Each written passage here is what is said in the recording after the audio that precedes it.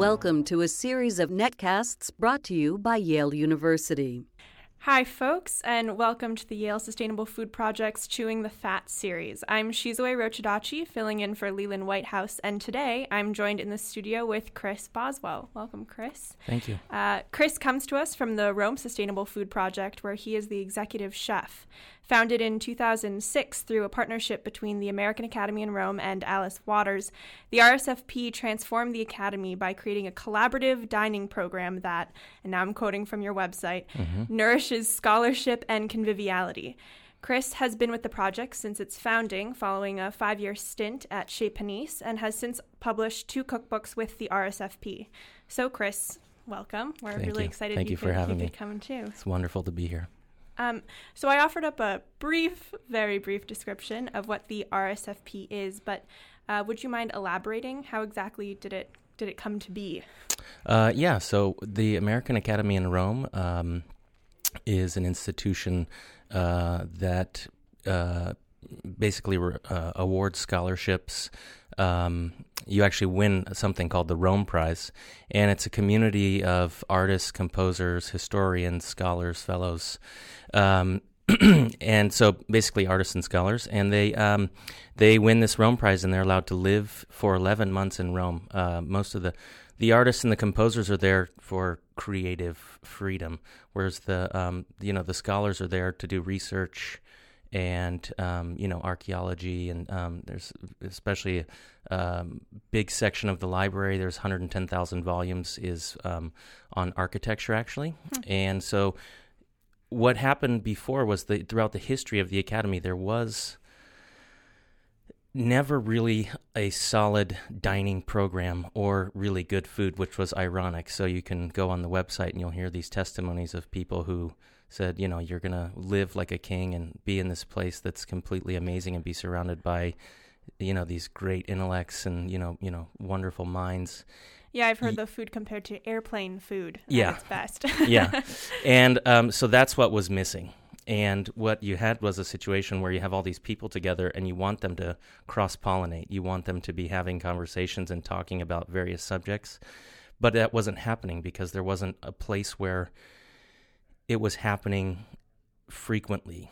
So you have these talks, these lectures, discussions, and people gather there, but there was no place for the conversation to continue, and that's why they approached Alice to start a food project so that they could have that. So in 2006, it was founded. 2007, in February, we served our first meal, and it's been rolling ever since.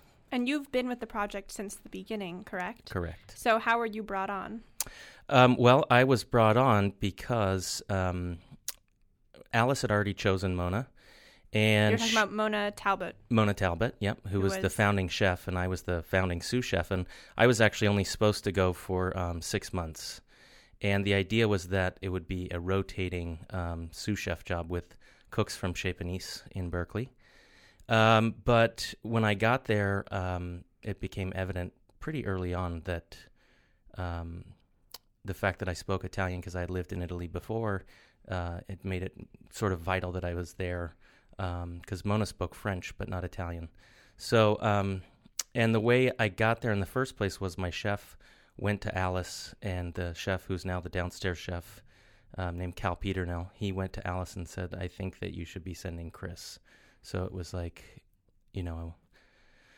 a plug from a very good friend and colleague and mentor to me. So it was really, really kind of him to do that. And I got to stay there for 7 years now. Wow. Pretty lucky break there. Yeah. Because you had studied food in Italy prior to this, correct? Correct. I lived in Molise. I wanted to have an experience that was very rustic and more tied to the land. And so I lived in this place where it's called Campitello del Matese, and it's a place where they there's a flat land, but then there's this giant mountain, and so they still take the herds of sheep and the cattle up the mountain in the spring and let them graze on the highland grasses and wild herbs and flowers in the summer, and then in the fall they bring them back down the mountain. So, it was a great experience because especially with the cheeses, you really taste the difference. In the winter, how the cheese tastes versus in the spring and the summer when they start eating the wildflowers and the grasses. So now you can distinguish between the flavors of those cheeses, but did you come from a very foodie background? Was this in your blood, so to speak? No, definitely not. My mom, my mom and dad had a hard time because my dad had a business in the Bay Area, but we were actually living near Lake Tahoe, California. So my dad would commute to the Bay Area for the work week and then be home on the weekends. But I started working in restaurants when I was 14 years old. So as soon as I could legally work, I got a job. And so my mom basically had to raise us, during the week. And then once I got a job, then, I very rarely saw them. But my mom wasn't the greatest cook, and she didn't love cooking, whereas my dad did. So I did, get a little bit of the passion and the idea. But all of my memories really in childhood are surrounded by food moments. So I remember certain cakes that I had for a birthday. I used to have eating contests with these terrible school lunches. But I just have always loved eating my entire life. So it was a natural thing for me to become a chef. It just seemed so seamless, really. So it seems you're drawn to food not just for the gastronomic importance, but rather for also the community it seems to engender. Right. And how does that translate into your work with the Rome Sustainable Food Project? Our objective, my colleagues and I, so both Alice and Mona, we sat down and, realized what the institution needed. It needed this little breath of life. It needed to have gathering power. And, we all have to eat.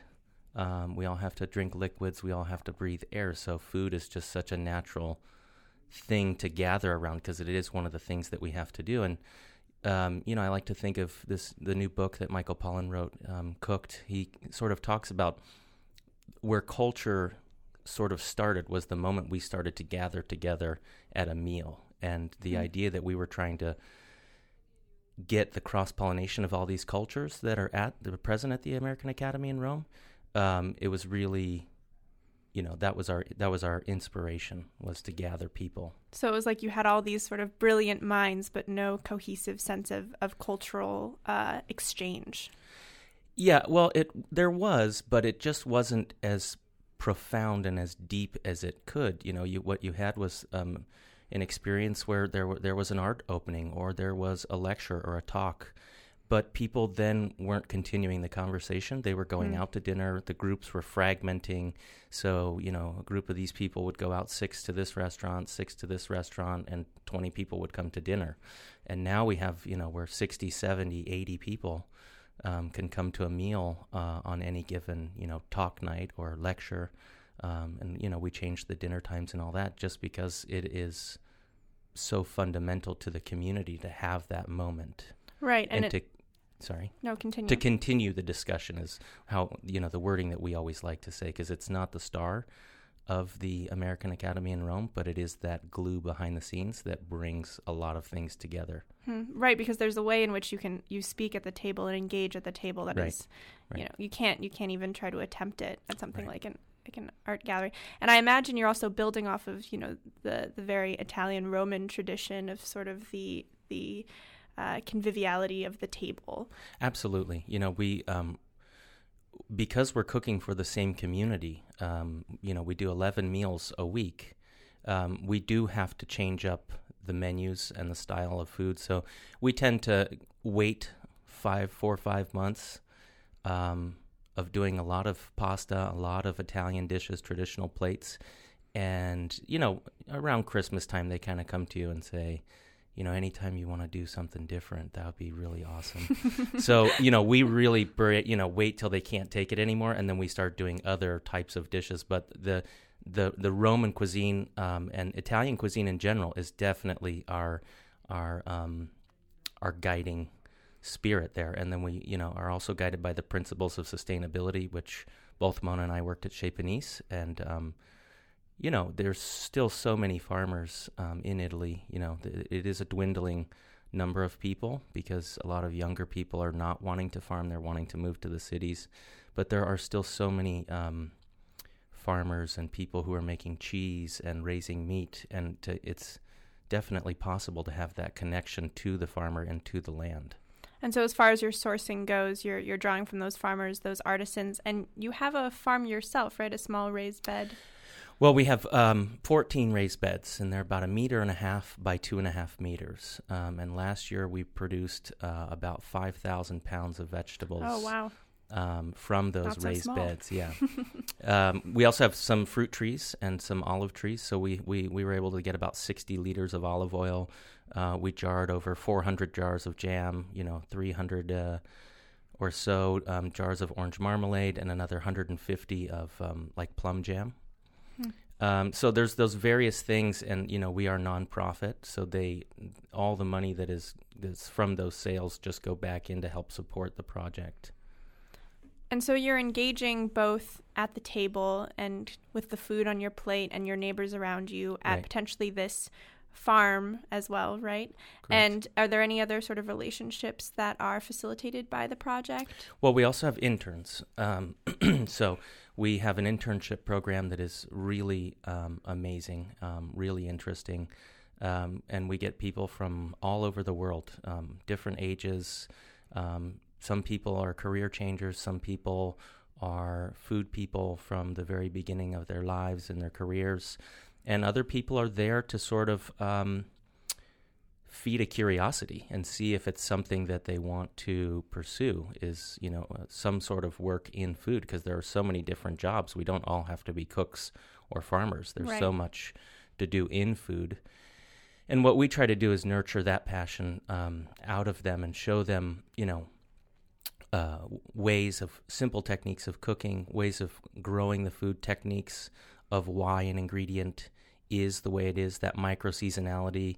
And they're composting from day one. They're chopping vegetables and cooking dishes from day one. So it's a very dynamic internship. And the other thing is that they're then part of the community with these fellows who live in the community. And it's amazing to see how much they're embraced by these other people who are already usually really well established in their fields and, are considered some of the top people in the country, some of them even in the world, in their respective fields. And they, completely embrace these young people and take them into the community and make them feel like a part of the community.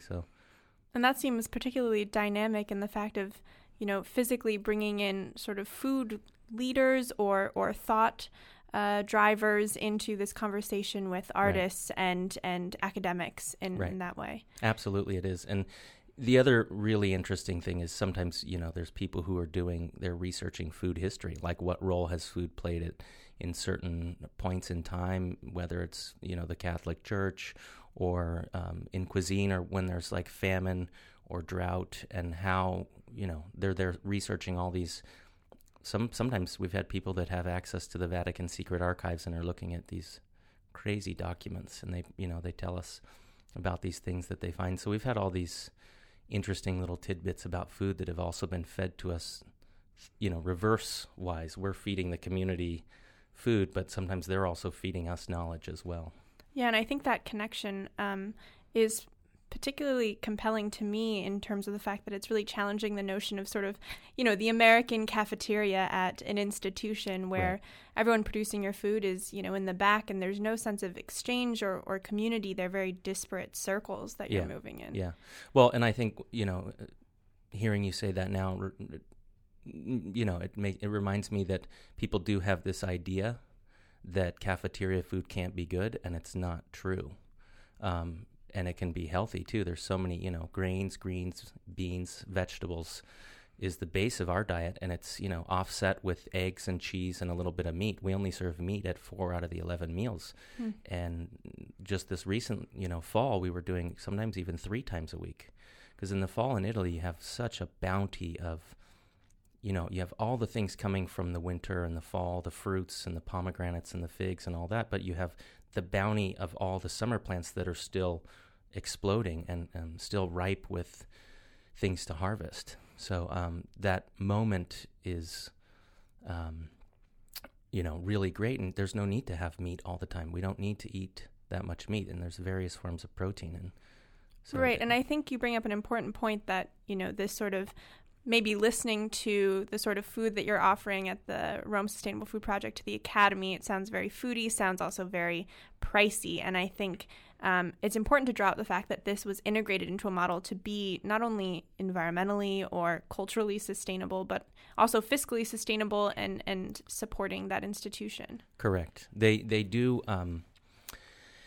the budget for the project is about an 11th of the overall budget for the Academy. So they made a huge commitment and a huge statement saying that this is so important to our work that we're trying to do and to this experience and to get the cross-pollination that the institution so desperately needed. They needed that next continuation of the conversation, as I've said, already. And they were willing to pay that money, but it is nonprofit. There are ways to, the jams and things that we sell that goes right back to that. And, as far as getting donations, people are interested in education. Right. You can find people who will donate money for education. And when it's a good cause and you have a well-structured program and people, you change people's lives, people, they will back you. They will get behind that. So it was a huge statement, I think. And I'm very proud of it, and I know that they are too, and they weren't anticipating it being so successful. So when their initial idea for a budget was blank and we went double over that, it was double because it was a huge success. So instead of having 20 people at dinner, we had people the first year when we first changed in February of 2007 were almost in tears when they had to go out to dinner or go to another event. They just did not want to leave because they had the first 6 months of their time there. They had the horrible cafeteria food, frozen fish and reheated meats and weird, sauces, and you just didn't know what you were eating sometimes. And when we switched over, you really saw like, wow, okay, this is making a difference and this is a huge success. And then after that, it was about trying to sustain that model and come up, get consistent numbers and creating systems and seeing what works and what doesn't. And we knew that from the beginning we wanted to have, part of being a sustainable food project, we were going to compost, period. We were going to use that compost in the garden, and we were going to try to grow as much off those 14 raised beds as we possibly could. And there was already fruit trees that were there, so why not make jam? There's olive oil that was made already every year from the olive trees. So there was already a lot of pieces in play. We just sort of took the threads and, made the rope. Right, and in that way also embedding it very much into that community and what existed, as opposed to sort of imposing this thing onto absolutely. the Academy. The other thing is that, Italians are very passionate, very opinionated about food. But when they saw us, the other workers who were there, when they saw us harvesting the stuff off the land, the gardeners were then happy because all of their work to make the land beautiful, but the fact that it also became productive, they were also really happy to see that, and they felt like part of the process. It really helped unite a lot of things in the institution itself.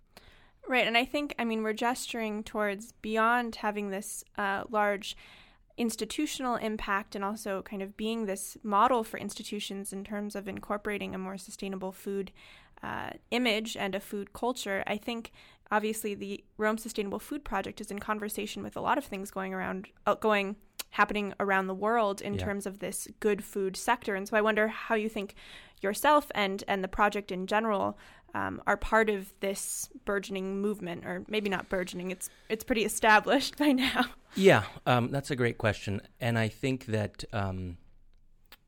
it is well on its way, but I think that the movement will only get bigger. So as much as we feel like it's started or it's blossoming now, it's only getting started, I think. Alice likes to refer to it as the power of gathering.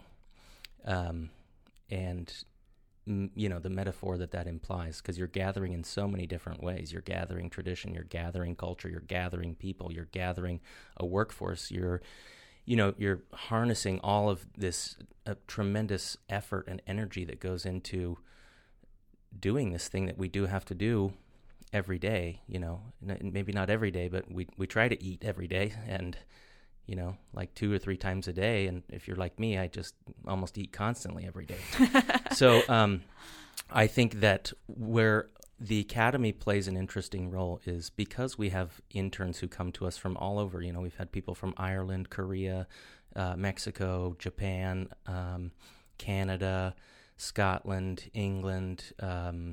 We've also had Italians, which is a huge honor. You know, if you tell an Italian, I went to the American Academy to learn how to cook, they're going to look at you like you're crazy. But you have all these people that come from walks of life from all over the world. And the same is true of the fellows who are there.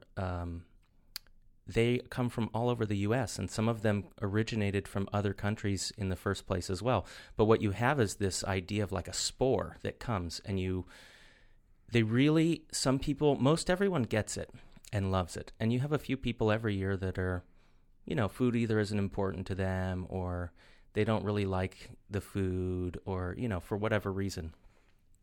And oftentimes the next year when they go back home, we'll get a letter and say, I'm so sorry I didn't get it. I get it now. Really? And they'll send pictures of of them going to a farmer's market, or they really go out and seek local markets and seasonal produce after there. So we have the ability to change these 30 Rome Prize winners and all of their partners or their families that come with them, but there's also these affiliated fellows and visiting artists and scholars who come to the academy. So, you know, we're changing, 150, 200 people's ideas about food a year, and then the fact that they go back to their respective places of origin, they start seeking that out, and it creates more demand. And when there's more demand, we're going to have to make changes. You know, subsidizing and the farm bill, something is going to have to change, and we're on that path, and we're just all a part of it. So, collectively deciding that we want to eat better, that we want better food is absolutely what's happening. Right. It's definitely more than a food mission. It's an educational mission. Yeah. But the impacts and ramifications are, on the environment and the way we are raising things. It's a really profound choice that society is making, and we're winning people over every single day. So it's a powerful movement. Yeah, and I think that you also published 2 cookbooks in partnership with the project, correct? Right, correct. And I think seeing the success of those, and also building on the fact I was reading some of the blurbs that are attached, and the idea that the pasta cookbook. Yeah. What is the title? The pasta one is just called pasta. Oh, okay. Well, there you go. And then the one that just came out on the 25th is called verdure, so vegetables. Well, and the idea that, teaching, the pasta the way that the interns learn, and sort of bringing that educational experience into each individual's home. Is that sort of part of, it's a cookbook, but it's also outreach, I think, in a certain respect. Absolutely. When Elena Goldblatt, who's the co-author, and basically was able to take my crazy blurbs and spiels and things that I, tend to do in the kitchen, and I make all these noises because there's different pitch, when people come and cook with us, like I'm trying to make them use their senses as well, so that you're not following just a book, but that you're following, you're using your taste buds, you're smelling, you're tasting, you're listening to the changes in a pan, like when something is searing, when something is burning, that you can hear that. In fact, we teach them, like most of the spots in the kitchen, your back is actually to the stove. So you need to be able to put something in a pan and do that. So transitioning all of that idea and thought process into the book, Elena did an amazing job of getting those ideas, because I want to teach you how to cook. I don't want to teach you how to just follow a recipe. I want to give you ideas about how to approach. I want to give you certain explanations. And given the fact that I had been there for 5 years teaching before, I wrote that first, the pasta, which was the third book in the series, because Mona wrote zuppe and biscotti, so cookies and soups. But the fact that I'd been teaching for 5 years really gave me the opportunity that I knew where students tended to make mistakes. I knew where you would fall off task. I knew where you would have a question. And so we really it was very difficult because the form factor, it's a small book, but it's packed with knowledge. And I tried to make sure that it was all instituted at the one point where I thought people were going to go wrong, because I had seen them go wrong at that junction several times before. And so it seems this sort of cookbook is now part of your relationship to the project and sort of one of the things you're juggling. But I wonder, moving forward, are there other projects on your horizon? Are there other ways in which, what is the growth for you and also for the project that you hope to see in, I don't know, the next 5-10 years? Well, the growth of the project, the recipes, the book really helps lay a foundation so that no matter who comes after Mona left or when I leave, no matter who comes, that there's a documented text that's there that shows the recipes that we were doing. And it's not all of the recipes. It's a big core of them, however, and it shows the influences that were there that were things that we were also learning because, I'm not the master, but I'm the student. And there's a lot to be learned in Italy. And so I think that, the next phase of the project is to continue. It's funny because each year is different. You put 30 people together and they're chosen based on their skill and their talent, not on how well they may or may not go together with somebody. So you never know. Some years there's more families and you need to do more kid-friendly stuff. Some years there's a lot of allergies or there's certain things that you just can't work with. So those are the things that the project itself will continue to grow, and we've gotten more and more like higher yields basically and more efficient at working the land and using the land that we have, that small space. I think those are the things that will continue to evolve in the project, which just lead to its entrenchment, hopefully, in the institution. In 50 years, I want to go back and see that the project's still there and still teaching young people and still working the land and having that connection. It's be a tremendous honor to know that, you put all that hard work in there and really paid off. Have the alternative be institutionalized, have it live past your tenure there and continue on feeding people. Yeah. And as for you, do you plan to stick around in Rome for? Yeah, well, I'll be leaving this summer. Will be my last year, and I am relocating back to the Bay Area. It's been amazing to be there for 7 years, but at some point it becomes hard to be away from your family, and at such a big distance. My family's all from California, so it's 18 hours just to get home every time, and so that's been hard, and it's I learned so much, and I'm going to be leaving my former sous chef Chris Bear in charge, and he's been there with us for 3 years, and he's very capable and doing an amazing job.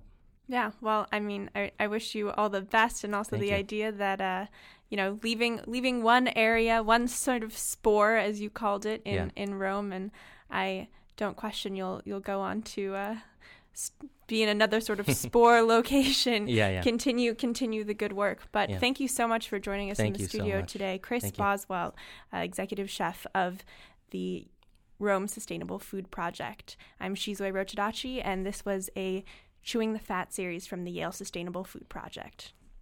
Thank you for listening. For more information, please visit our website at yale.edu/sustainablefood.